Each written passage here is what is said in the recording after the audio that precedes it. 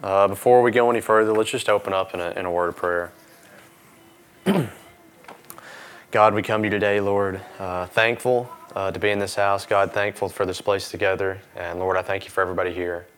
Lord, right now, God, I pray that you just continue to move in this service, God. I pray that your Spirit would speak to me and through me. Lord, it's not by me, but it's only by you. We give you all the praise and glory, and we ask these things in Jesus' name. Amen. Before we go any further, I think Malachi, he's been gone for several months, and he would like to give a quick testimony. So if Malachi, you've come.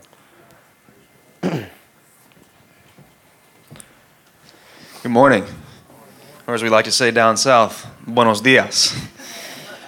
Yeah, so hopefully I won't be struggling to switch back to Spanish during this. It's weird, whenever you teach and preach in a different language for a long time, it starts becoming your default setting when you get in a certain environment. So when I get up on stage, it's like it's trying to come out of me. I'm like, no, that doesn't work here.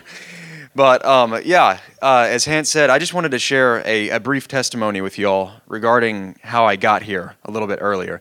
I was scheduled originally to get back to Arkansas on February 5th, but with the COVID mess and all that, it's just as bad down there as it is here in Panama. And we decided it would be best for them not to come, not because we were afraid necessarily of them getting sick, but we were afraid of them having to stay in quarantine. And my parents locked in a hotel room in Panama for half a month would be an absolute travesty. So we weren't willing to risk that. So I was like, okay, if they're not coming on January 29th, then I'll just go home on January 29th. Also because in Panama, there's like a 6-month stay limit for American tourists.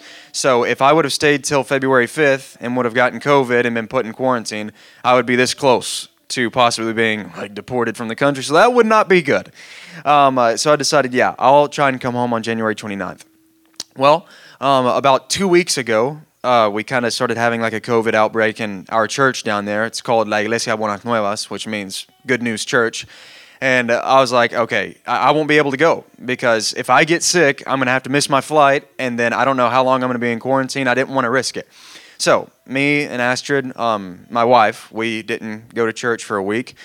Well, it turns out last Saturday she had a cough, a very small cough, and and then her coworker texted her or called her something from her job. She's a teacher, and told her, I tested positive for COVID. And Astrid was like, oh my goodness, well, I have to get tested then. And lo and behold, she was also positive. And the night before, I was out playing a board game with her and her mom, and I was drinking from Astrid's shake. So I literally was drinking COVID through a straw and did not know. Didn't realize it was happening. And I mean, we were stressed. Like this whole last week, we were so stressed because we were wondering, like, am I going to test positive? I'm going to have to go into quarantine. I'm going to have to change my flight. Is it going to cost more money? Like all these things. But this is the thing that I wanted to emphasize to you all, that Jesus Christ, he calls us to be faithful in prayer, right? We are to pray and to not give up. And we're always obviously to pray in accordance with the will of God, pray that the Lord's will be done, but we are also to give our requests to him. We are to ask, we are to seek, we are to knock, and we are to keep on doing those things. It's like the parable of the persistent widow with the unjust judge that Jesus told. The judge said, literally, I don't fear God and I don't care, but because you have annoyed me so much, I'm going to give you what you have asked of me. And Jesus was saying, how much more then will our loving Heavenly Father give us good things, give good things to those who ask him. So this whole last week, we spent it in quarantine and in deep prayer and trusting God that by some miraculous way, even though I had literally drank the virus into my body, I would be negative come Friday when I had to take a test to come back to the United States. So we were faithful in prayer, and we were praying and trusting God that it would be so. And then Friday morning, Astrid was negative, I was negative, and her mom was negative. And we were all able to go to Panama City together, and I was able to leave, and we had peace. But I just wanted to share that with you all because it was really stressful. I mean, imagine being trapped in a foreign country, not being able to get out because you have a virus, and not being able to get home after 5 months and a week or so. Like, it was really stressful, but just remember, y'all, like, God, he is faithful. He is good. And Jesus, he told his disciples to stay faithful in prayer 2,000 years ago, and that is his command for us today. And God, he does answer prayer. He answers prayer. He is faithful. So be persistent in your prayers. Be humble. Accept the will of the Lord, but also keep praying. Keep seeking. Keep knocking. And Christ promises us that we will find what we have asked for of the Lord in its due time. So just wanted to share that word of encouragement with you all.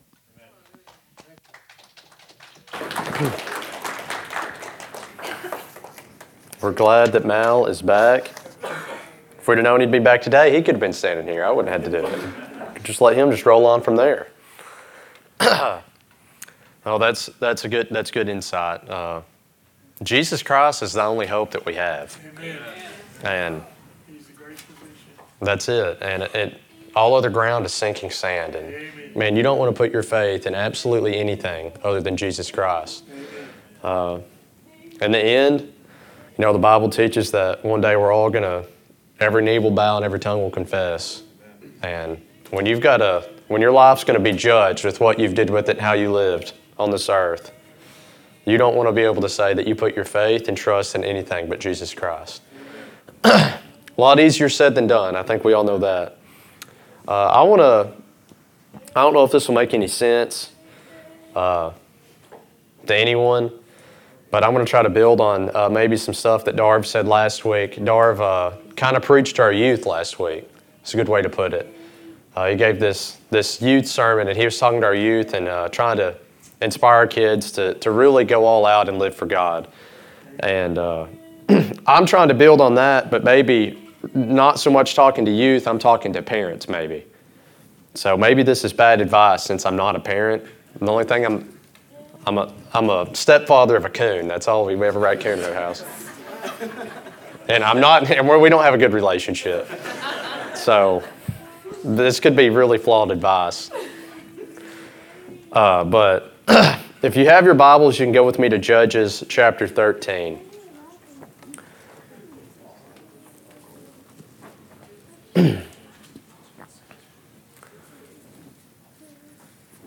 As always, everything that I say always comes from a place of conviction, not condemnation. So everybody needs to know that. I don't know how long this could be. Everybody already knew that.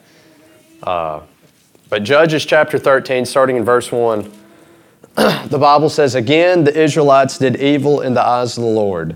So the Lord delivered them into the hands of the Philistines for 40 years. Now I want to stop right there. It says, again, the Israelites did evil. So Israelites, they've got this famous pattern that they're known for of doing evil and being delivered into the Philistines or delivered into some other people. And then they repent, they turn to the Lord, and God delivers them back. And first, I think that's a lot like me, it seems like in my own life. Seems like you go through patterns of life. You go through the hills, you go through the valleys. There's times in my life where I feel like I'm doing really good, spiritually speaking, where I'm seeking God, where I'm hungry and I'm thirsty and I'm doing good. And then for whatever happens, you go down this rut or you get in a rut, and it's so easy to stay in these ruts. And it seems like if you don't get out of it yourself, if you don't realize what's going on, God's real good about delivering you into some problem that gets you on rock bottom, where then your focus returns back to Him. And one point I wanted to make here, it says, again, the Israelites did evil in the eyes of the Lord, and the Lord delivered them into the hands of the Philistines. And it reminds me of a verse that Darvin quotes a lot. Righteousness exalts a nation, but sin is a disgrace to any.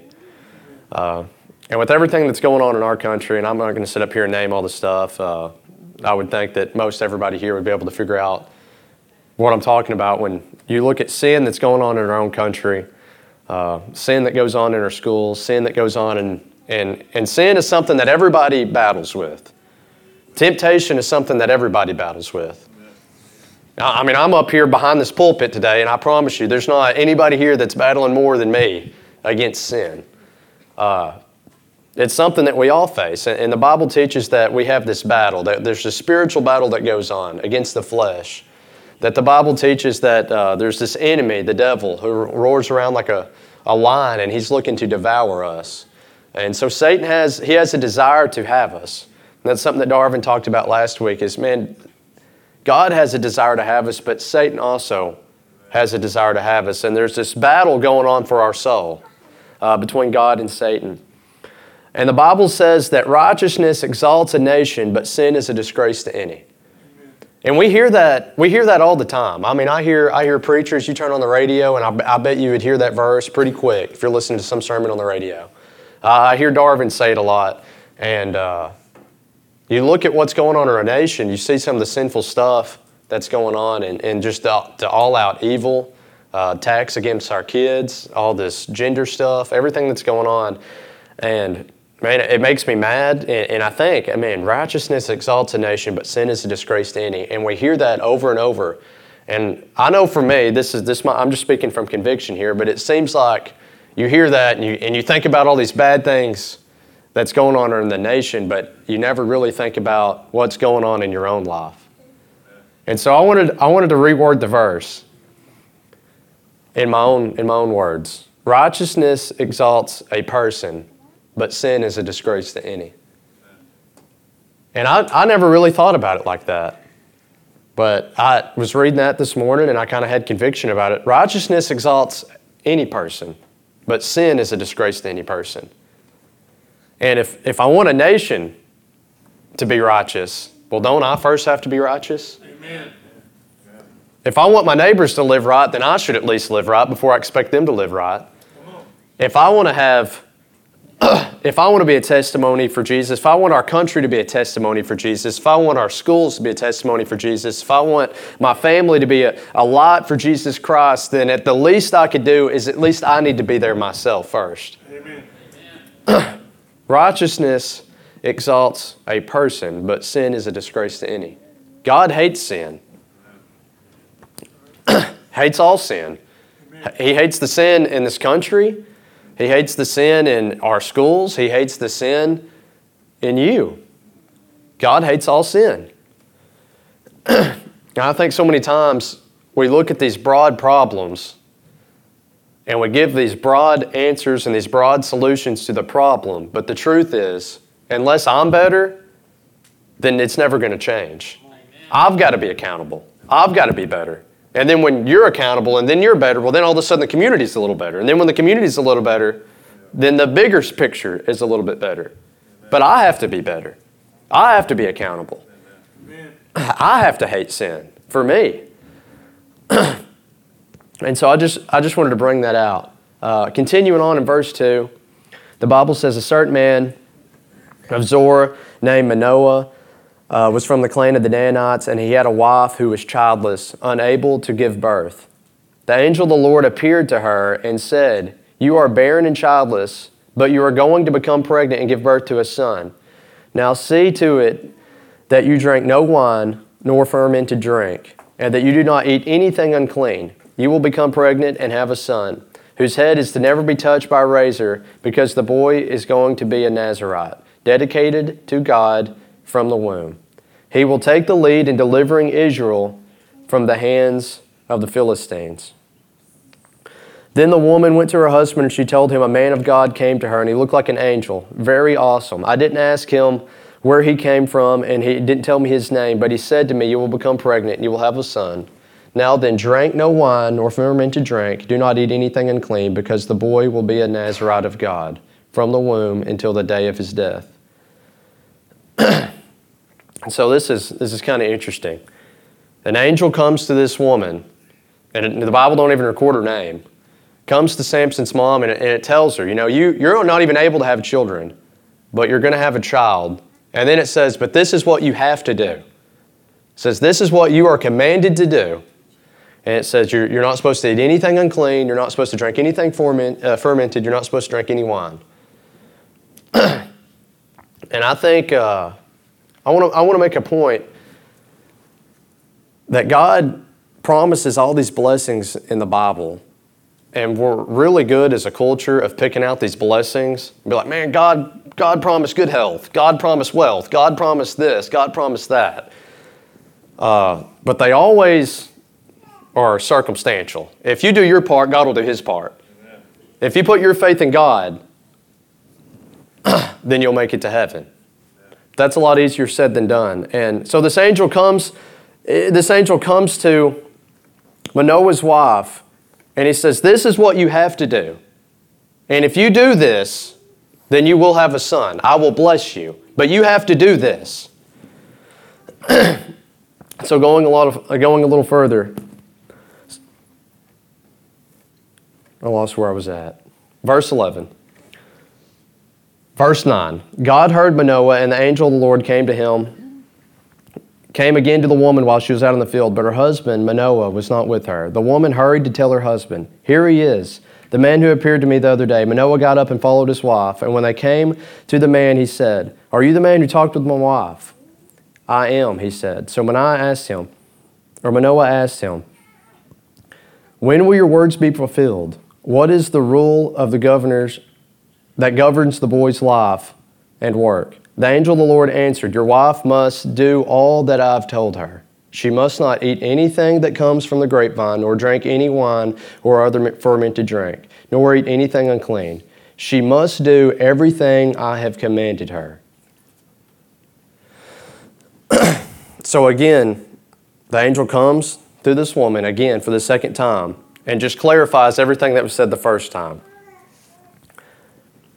And I think about everything that God teaches us in this Bible. And I know it's easy to sit back and go, man, well, I would do everything the Lord told me if He'd sent an angel to me. But God gives us the Word of God, gives us this Bible. She didn't have that. And we struggle so hard to obey God's law.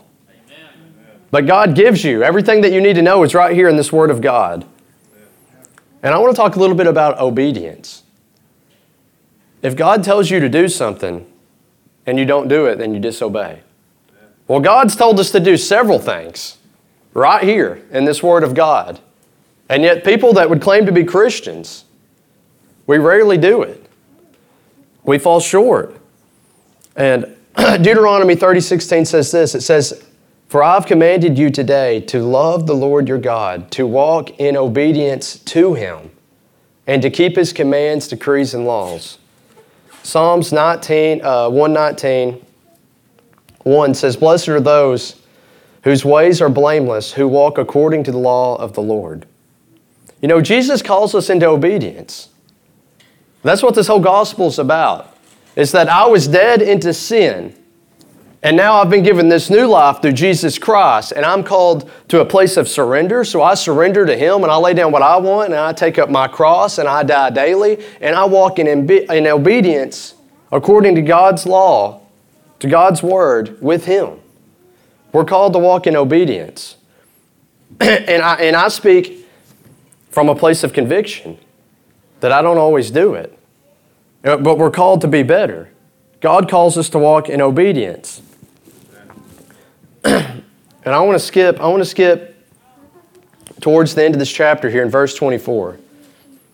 It says, "The woman gave birth to a boy named Samson, and he grew, and the Lord blessed him, and the Spirit of the Lord began to stir in him." That's verse 24. And I wanted to make a point that God blessed Samson because Manoah's wife, his mother, obeyed what she had told him to do. God blessed the child, and He blessed all of Israel because this child would grow up and deliver them from the Philistines. Because you remember in verse 1, the Bible says that the Israelites had done evil in the eyes of the Lord and were delivered into the hands of the Philistines for 40 years. So for 40 years, the Philistines had power over Israel. And this angel comes to this woman and it says, you've got to do these things. You're barren and you can't have children, but if you do these things, you will have a child. And He will deliver Israel if you do these things. And then it goes on to say again, but you must do these things. You have to do what I've told you to do. Well, she gives birth to the son. And he would go on, and the Bible says that the Lord blessed him and that the Spirit of the Lord began to stir in him. Because the mom obeyed. Not because he did anything, but because mom obeyed. Amen. And what I'd like to say to some of y'all, you know, the people that's got kids, man, if you want your kids to do what they're supposed to do in life, I mean, I think as a parent, I'm not a parent, but as if I was a parent to a coon,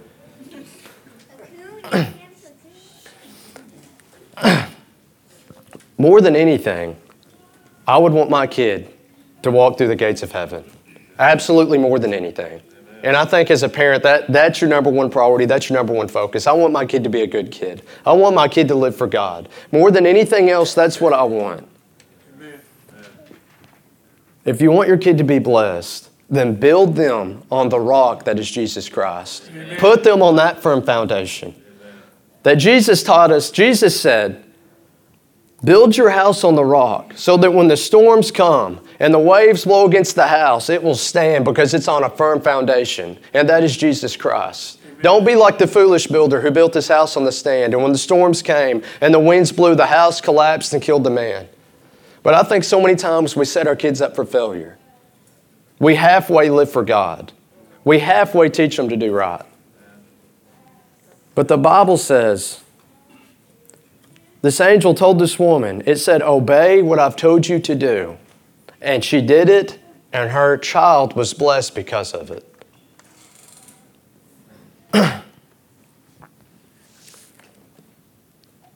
If anything's ever going to change in this country, in our community, in our schools, if anything good is ever to come from this point forward, then I have to do all that I can do.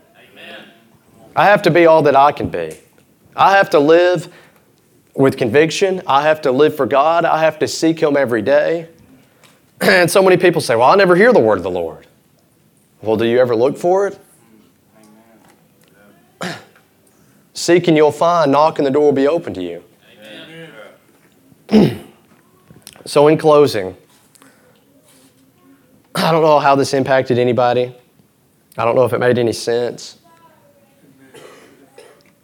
But if I want my family to be right, if I want my household to be right, then I've got to be right. Amen. We've got to have accountability for ourselves. We've got to have accountability for each other. And if I do what I'm supposed to do, God's blessings impact the people that are around me. That goes further than just impacting me. If y'all stand with me.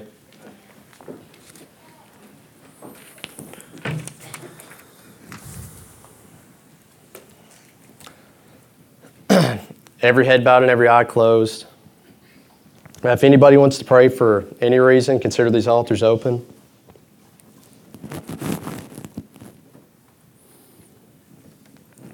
Dear Heavenly Father, God, we come to you, Lord, thankful for this place, God, thankful for your word, thankful for who you are and what you've done through your Son, Jesus Christ, God. Lord, I pray right now that you would just help this church. I pray for every single person in it, God, that you just show us what we stand in need of, God. Show us where we fall short. Show us where we can be better. Lord, I pray for our schools. I pray for our country. I pray that we'd be a nation, God, that would turn back to you. And I pray that we'd be a people, God, that would turn back to you in everything that we do. Lord, it's not by us, but it's only by you. We ask these things in Jesus' name. Amen.